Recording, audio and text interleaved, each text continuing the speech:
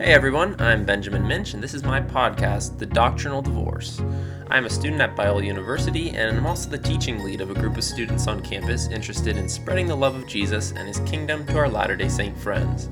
In this podcast, I'll be compiling weeks of past lessons and lectures that all talk about the Latter-day Saint and biblical doctrine from a Christian perspective. I hope you'll join me on this journey as we look through the doctrinal divorce between traditional biblical Christianity and the Latter-day Saint theology. With all that said, let's dive into the episode for this week.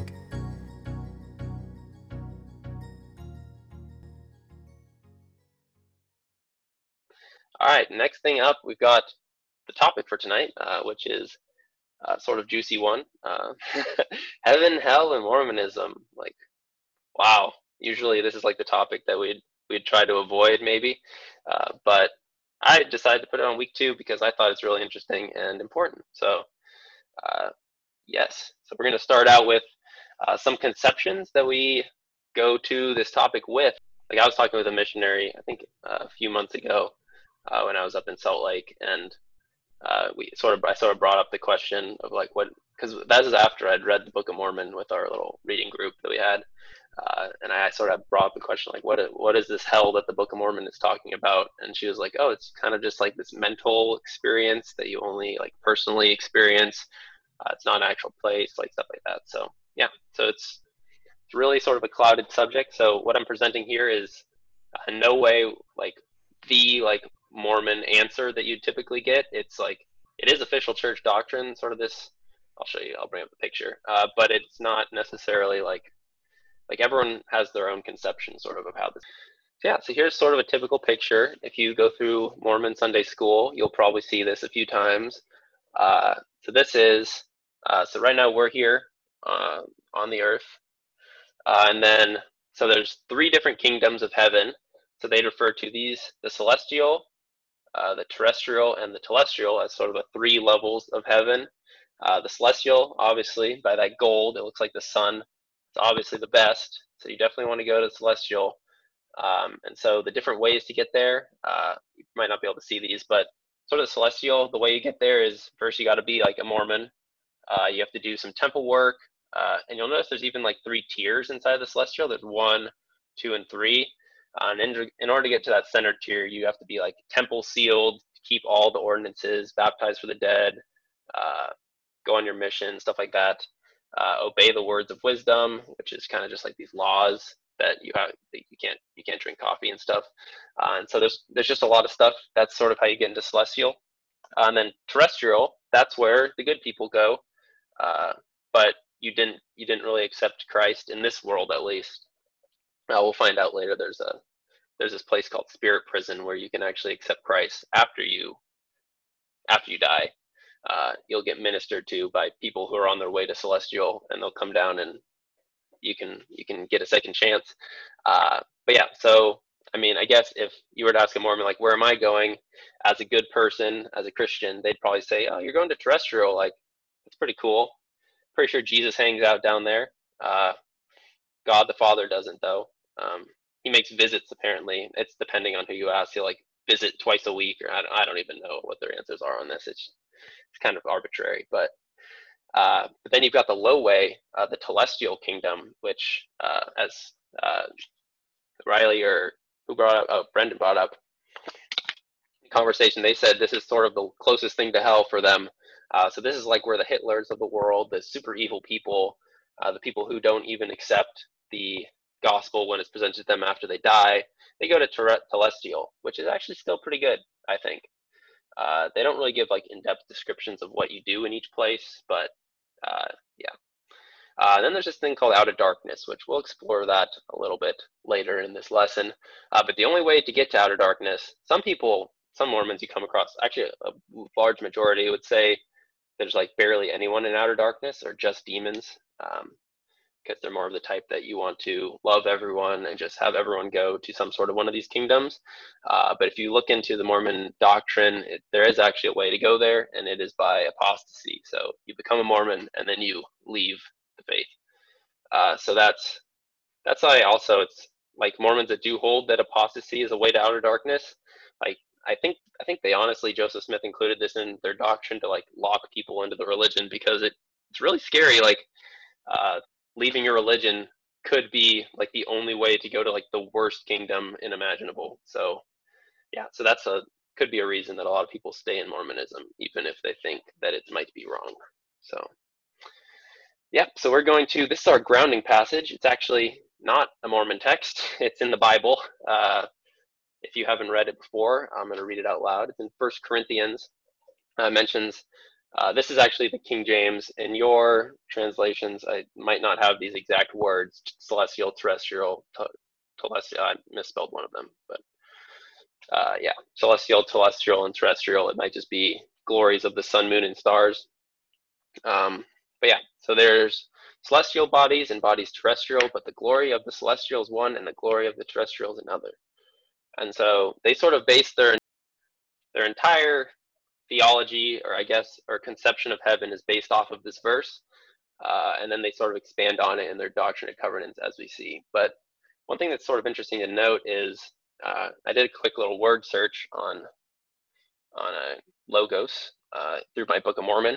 And it uses the word heaven 176 times in the Book of Mormon, which is kind of a lot. It's not like the biggest book, but not one of them, when it's used, refer to this three-tiered system. So I think that's pretty interesting. And you can sort of see some passages here that talk about heaven. And it seems like reading through the Book of Mormon, you'd get a pretty biblical view of heaven, at least, as God's space. So yeah. Yeah, so here's Joseph Smith, and here's some things that he said about heaven and hell and these three systems, and sort of the reason, I think, well, like if you look back to the founding of like why do they have these three systems? This is mostly postulation, but it's sort of grounded in these quotations as this three-level system is an attempt to solve the age-old problem of like, when have I done enough to get into heaven? So if you have like a works-based religions, people are sort of like on this like scale. There's like, are you like, this is the good, and then there's like the bad side, and sort of like, where do you fall? And then I guess this three-tiered system sort of like, oh, if you're really good, sort of good, not that good, falling into different kingdoms. And so it sort of makes sense based on that. So Joseph Smith, in one of his teachings, he said, it was apparent that many important points touching salvation of men had been taken from the Bible or lost before it was compiled. It appeared self-evident from what truths were left that if God rewarded everyone according to the deeds done in the body, the term heaven, as intended for the saints, must include more kingdoms than one. And so you see sort of this grounding on, if God rewarded everyone's deeds according to what they were done, then there must be more than one kingdom, because there's got to be, because people do different things. Yeah. And so he also said, in a similar teaching, he said, God judges men according to the use they make of the light which he gives them. And so, yeah, sort of on the similar ideas. All right, so now we're going to talk a little bit about who goes to which kingdom. And this is mostly found in Doctrine and Covenants 76. So if you don't know what this is, it's Doctrine and Covenants is one of the books that the Mormons hold as their holy scripture. You'll often see them carrying around like a triple. It has three books, this, Pearl of Great Price, and the Book of Mormon. And it's sort of teaching. This came out after the Book of Mormon. It's not really a sequel. It's mostly just like revelation that Joseph Smith had and wrote down afterwards. And I include this first part in here. It's not actually part of the who goes to which kingdom, but it's pretty relevant, because a lot of these doctrines and a lot of these things that were revealed started out as mysteries, and he sees, or God sort of tells him that he's going to reveal this mystery and these hidden things. And so it's sort of interesting that like you can even see a comparison to this from Christian doctrine, where like the things that God is revealing aren't really mysteries. Like they're pretty plain to everyone. And in the Doctrine and Covenants, they're mostly mysteries that were sort of up for interpretation only by Joseph Smith, and then he had to give it to everyone. And so, yeah, so it's just interesting. But I'm not obviously going to read this entire Doctrine and Covenants, because I don't want to put you guys to sleep. But I sort of took out of there which people sort of go into which kingdom. So celestial, I sort of already talked about it, but you have to accept the message of Jesus and do a bunch of things. Terrestrial, if you died without knowing God and you gained a testimony in the second world, like spirit prison, then you have to be honorable on the earth. And then telestial, you're just a terrible person on earth, and you don't gain a testimony in spirit prison either. All right, now the darkness. So who goes to outer darkness? So this is like the most hotly contested thing, even within Mormonism. Like no one really knows. But there is, like, I looked it up on the official church website. Like, you can escape outer darkness, unless you're Satan or a demon. According to they ground in Alma, you can actually get out of outer darkness if you're thrown in there. So I guess it's not that bad. And they describe it with a lot of the same attributes as hell as well. So yeah, that's pretty much outer darkness. I'm not going to read Mormon scripture because it's pretty boring. Yeah. Yeah. Outer darkness. So yeah, so all we talked about was that's the Mormon view of heaven and hell, or hell, outer darkness, same kind of thing. So now let's talk about biblical perspective of heaven and hell. So this is the fun part, or the meat of what I wanted to get to tonight, because I think it's more important that we know what the Bible says about heaven and hell than what the Book of Mormon says about it, because I believe the Bible's the Word of God and the Book of Mormon is not. So I think with a lot of Christians, at least growing up, I fell into this boat too. You sort of got Earth over here, and then you live your life, and then sort of at the end game, you split into two groups, and you've got the hell group and the heaven group. So yeah, so that's sort of what I was growing up sort of believing, and I mean, that's what they taught me in Sunday school. It's sort of you live your life, and then for God so loved the world that you're going to get eternal life in heaven. And so, boom. Like, I always had trouble with this view and sort of reconciling, like, oh, what do I do on earth? Like, why shouldn't I just like kill myself and go to heaven? Stuff like that. And so, yeah. So I know this is a very common and widespread view, but um, the only problem with this view is, quite frankly, the Bible has a lot of problems with this view. And so, yeah, so we can come back to this at the end and see sort of that it's not really so much about the end game as it's about the now game. So yeah, I meant to not draw those circles, but so we're going to go all the way back to Genesis to start our heaven and earth, our heaven and hell thing. Oop, I just spoiled it. So if anyone can tell me, in the beginning, God created blank. Heaven and earth and hell?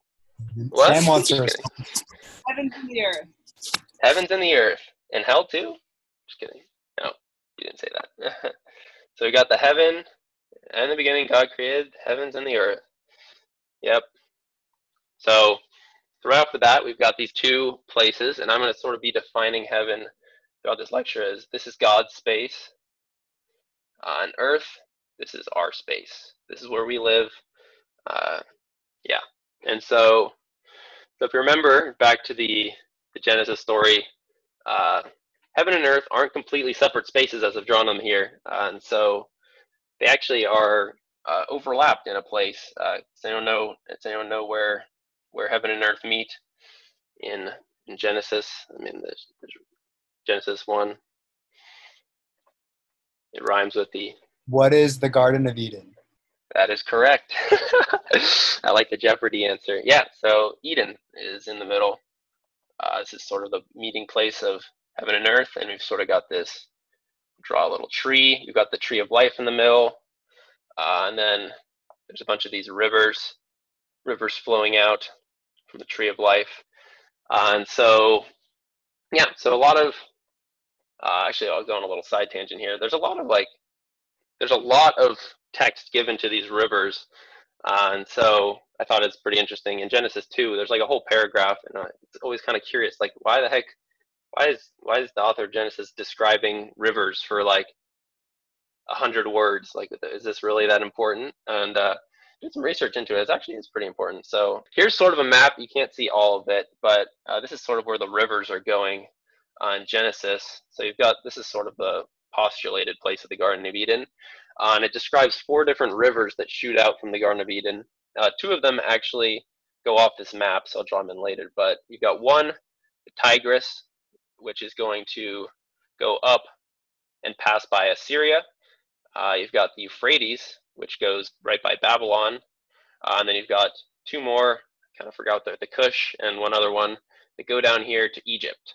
And so, yeah, so just remember these rivers. We're going to come back to them later, but really, it's really significant. Like, what are all these? Are like the biggest nations that these are all the biggest nations that Israel has beef with throughout the whole entire Old Testament. And so, it's sort of ironic almost that like God is creating this river or this garden that has rivers flowing out that are providing life to all the nations around it. And so sort of keep that imagery in the back of your mind when we go into the further thing. But yeah, but you all know the story of Eden. Here we got man. He's pretty happy. So we got man in Eden, and we all know what happens. He gets the boot. He gets the boot out of Eden. And so this introduces sort of the topic. So if you're wondering, like at the beginning here, where's hell? Like we didn't draw it in. It's not something God created. Didn't create heaven and earth and hell. It's sort of this thing that comes in after. And so right now I'm going to draw hell right here, and I'll explain why. Actually, right now, and then we'll revisit it. So we're going to take another little side tangent. This lesson is just filled with side tangents, so bear with me. If you have any questions, go ahead and ask it. You might after this part, but all right. So we're going to do. I've actually been doing a lot of study on this recently. We're going to look at hell, and so hell in the Bible, it appears only 12 times. Only in the New Testament also, and of those 12 times, only 6 are unique, because the other ones are repeated in. So like you've got the same account in Matthew and Mark, and they're using the same words of Jesus, sort of just repeating it. And out of those 6 times, what's interesting is 2 refer to an action or an unleashing, and so 1/3 of these times that hell is mentioned is actually sort of an action word. So we're going to look at, ow, I just ran over my toe in my chair. That's right. So we're going to look at those 2 times. So we got James. So in James 3:6, we see that's the passage on the tongue. And so we've got James is describing the tongue as this device that is uncontrolled and set on fire by hell and he's referring to after like you slander or gossip about others. And so you've got sort of this tongue that is lit on fire by hell and can actually unleash hell on earth by slandering or by just being down on others with your words. And so the other usage is in Matthew's gospel. We've got this story where Jesus is calling out the Pharisees, which happens a lot, but in Matthew 23, he calls out the Pharisees and their hypocrisy, and saying that these Pharisees are bringing hell on earth by their hypocrisy, and they're actually making other people children of hell. And so we've got a Pharisee that's actually described by Jesus to be bringing hell on earth through his actions and hypocrisy. And so, yeah, so this is just something that sort of piqued my interest in hell. And so, yeah, there's a lot of good work done. I'm in a class, or I was in a class over the summer on Genesis 1 and 2. And so this topic came up, and sort of that's where a lot of my thoughts are coming from. But if you look in your Bibles, if you could just find one instance of the word hell, you'll notice that hell is often, there's a little footnote under it, and it'll have this word, strange word, Gehenna. So this is actually just you could just take this with a grain of salt. It's Greek letters, but it's actually a Hebrew word. It's actually a place. So Gehenna is a place. And in the Old Testament, this place is referred to as the Valley of Hinnom. And so if you're wondering why I'm getting into all this, like, don't worry, it'll make sense later. It'll just click and you'll be like, boom, mind blown. Maybe, hopefully, if I do it right. So Valley of Hinnom. It's actually a place that exists today. If you want to see a picture of it, here you go. You can go to Israel and stand in hell. So it doesn't really look like hell. It's actually pretty luscious and green. Yeah, but I'm sure it's a bad place. So yeah, so this Valley of Hinnom. So what's really significant about this? Well, in the ancient context, when this is brought up, you'd be thinking of there's a lot of really bad memories filled with this valley. And so in Jeremiah 32, we see, let's draw out the valley. We see Israel is actually, and also in 2 Chronicles 28, we see Ahaz is sort of doing this, one of the kings of Israel. They're actually going into this valley and sacrificing children to Molech, which is one of the Babylonian gods, I believe, or Assyrian, one of those two.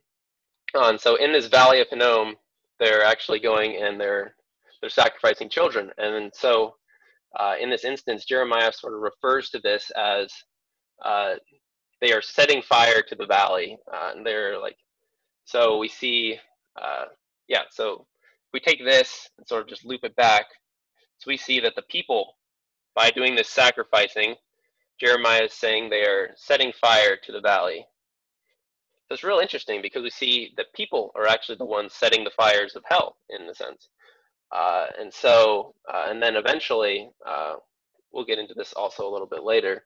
Eventually, Jeremiah says that God is going to give Israel over to this valley to be buried there. So they're sort of given over to their own setting a fire, or sort of their own creation of hell. They're sort of given over into this valley and burned there as well. And so, yeah, so there's a little side tangent of why I put hell sort of inside the earth.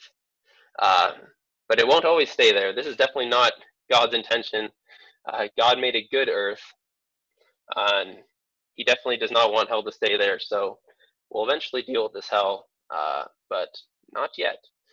As you can see, we're still living in a place where there is brokenness, and yeah, you can just look outside for that. I don't really need to explain too much. So we're booted out of the garden here.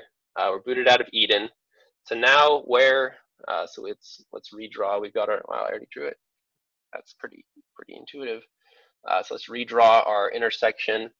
So can anyone tell me, so after we're booted out of Eden, God, for some odd reason, I can't really explain it other than love, doesn't give up on humanity and actually stays with them. And so does anyone know what's next to put in this circle of sort of the intersection of heaven and earth? Sinai, yeah. So, or just holy mountain. So we've got this holy mountain where heaven sort of meets earth. We see in Exodus 24, Moses walks up there and he sees this like sapphire platform, and he sees God sort of sitting on top of it in the sky. And so you see it's sort of a intersection of heaven and earth on this mountain. But then Moses goes up there. He goes up there and receives plans for the tabernacle. I think you guys said it. So that tabernacle is going to be, so then God's presence, after they build this tabernacle or tent, the tent of meeting as it's often called. After they build that, God's presence, got the mountain over here, this cloud, it describes it as a cloud of God's presence, goes down and sits over the tabernacle from the mountain. And so now we've got God's dwelling with his people through the tabernacle, which is great. And so after the tabernacle, I think Sammy said it first, we've got the temple. So Solomon builds that temple. So we see that this temple is oftentimes in the Bible seen as a portal between heaven and earth. And so we get stories like Isaiah 6, where he's taken over by the Spirit and he has this like dream where he's teleported to the temple, and he looks up and he sees all these cherubim singing holy, holy, holy as the Lord God Almighty. And then he sees God there as well, and he reaches down and sort of hits him with a coal. We could get into that whole story later because I think it's really cool. So we see the temple as this place of meeting between heaven and earth. It's also seen in Ezekiel, where he actually enters into the temple and sees the robe of God, and God's sort of like kneecaps. You can imagine God kind of just sitting on a giant throne, and here's his giant legs and his robe that kind of goes down there. And so Ezekiel sort of describes seeing that from the temple. So So the temple was seen as this portal almost between heaven and earth. So does anyone know what comes next? Because the temple is eventually destroyed and then rebuilt. But then something else comes along here. They said Jesus. All right, that's What good. is You're Jesus? correct.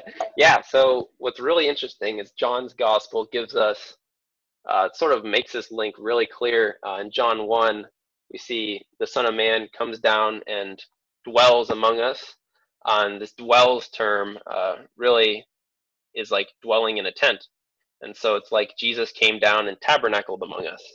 And so sort of linking Jesus to this tabernacle figure. And so we've got Jesus coming down, fully God, fully man. Oh, we should probably just remind ourselves, hell's still here. The world still sucks. But he announces the kingdom of heaven. So Jesus comes and he's announcing, kingdom of heaven is coming. So heaven is coming because God's original plan was to extend Eden all over the earth and for those two kingdoms to sort of merge. And so we've got Jesus here who's announcing, he's like, it's coming. It's coming in me. And uh, so yeah, but Jesus died and came back to life. And so uh, this is something just really interesting. Oh, I guess I could just draw this in with orange. So Jesus, so we've got the cross here as sort of the center, death and resurrection of Jesus as sort of the center piece of his ministry. And so another interesting thing we've got is John's gospel also gives us some detail into after they pierced his side, we've got blood, but also water comes out. And so through Jesus's death, it's in a way just like where are we? It was a while ago. Just like the tree of life, Jesus's death actually is bringing life to the nations. So yeah, so that's just something I think is really cool. But then Jesus goes up into heaven. So what's next?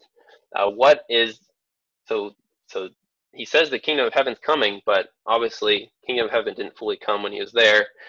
So what is or who is going to bring the kingdom to earth now? And so, wow, I really okay. Well, we'll just erase that. So yeah, so it sort of leaves us with this question of who's going to bring the kingdom to earth. And one thing we see also in John's gospel, I guess we're there a lot today, is we've got this thing called the Holy Spirit. And Jesus says the Holy Spirit is coming to dwell among you. And so now we see that the Holy Spirit is coming to, I think later in the New Testament somewhere it mentions that our bodies are temples. I kind of forgot where that was, but I think I know it's in there somewhere. So we see the Holy Spirit coming to tabernacle with us. And so we as believers actually become these mini tabernacles or mini temples where God's presence, where the heavenly presence interacts with the earthly presence. And so imagine heaven is, we're just going to make heaven's rule green. And so heaven is sort of inside of us because we have the Holy Spirit inside of us. And so now our job is to bring heaven on earth and work towards the full uniting of heaven and earth. And so one thing that's also interesting is with this river analogy, Jesus tells his followers in John 7 that we should also be springs of living water flowing throughout the nations. And so we should mimic in his example of giving life to people as bringers of the kingdom. And so, yeah, so that brings us with one unanswered question, and that's Mr. Hell right here. So what's eventually going to happen? So when heaven and earth are fully united together, obviously hell cannot dwell in the presence of heaven, and so God quite literally gets the hell out of earth, and so hell becomes sort of this concentration of just an evil, terrible place that is not welcomed in this new earth and this new heavens creation uniting thingy-majiggy. So yeah, that's sort of the biblical story of this whole heaven, earth, and where everything's headed. And this sort of ties in with, at least I would sort of reflected on the image of God. And so I've got some, this I believe is it's like an idol of the nursing god of some culture. I don't know why I put that up there, but yeah, I just thought that the image of God sort of tied in really perfectly with our job of bringing the kingdom of heaven to earth. And so this word image of God, obviously grounded in Genesis 1:26-27, where God's saying, I make man in my image. And so elsewhere where we see images pop up in the Bible, we see they most often refer to idols. And so this is just like a new way, through this class I've been taking over the summer, it's just like a new way of thinking about image of God.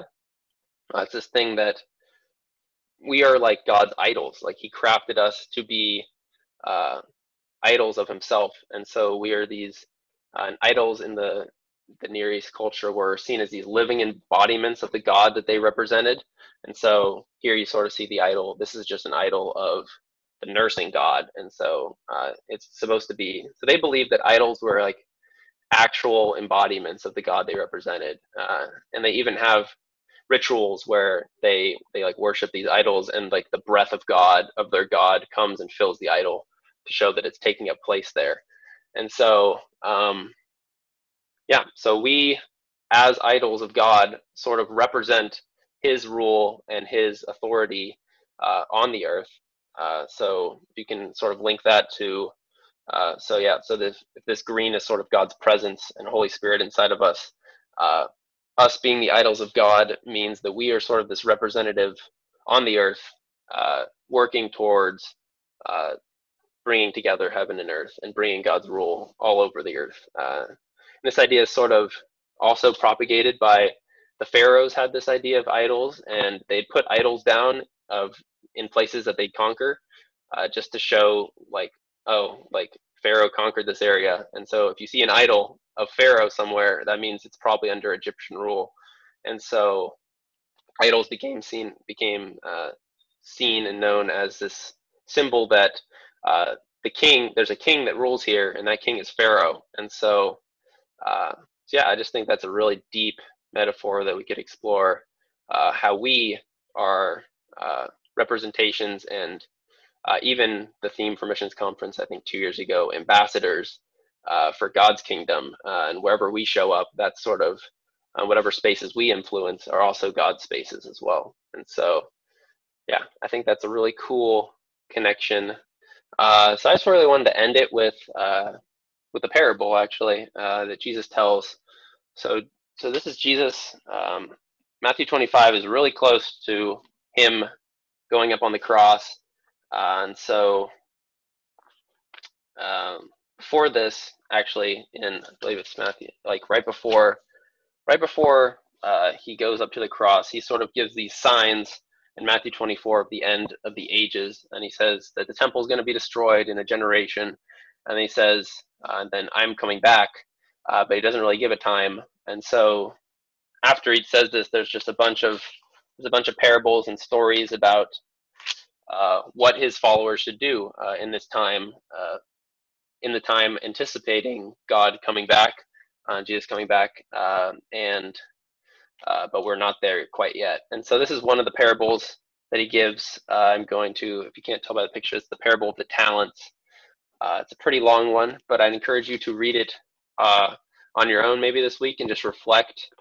The parable of the talents is, yeah, actually, it's one of these key points where Jesus is telling his disciples, like, just because I'm not coming back, like right now, doesn't mean that your life here is totally useless. Like with this first view, we can go all the way back to this. The parable of the talents would make no sense of this, because if Jesus is just coming back at the end times, and now it doesn't really matter. It doesn't really matter if we bury our talents in the ground and just wait it out. But with this view of Jesus coming in and actually giving us responsibility to bring this kingdom here on earth, I think the parable of the talents gains a really significant meaning of like our responsibility and how we should how we should deal with what we're given by God to extend that kingdom. And so I think it's a really cool thing that we can do, that we as EMI do, is we work sort of in a small niche of this giant global project of extending that kingdom into Utah. And so, yeah, so that's just one thing that we do, as well as with Mormons around us locally as well. And so, yeah, it's really cool. It's a really cool project, and it gives you this sort of sense that everything I'm doing now actually matters and has eternal ramifications rather than just I'm just doing things just to pass time here on Earth.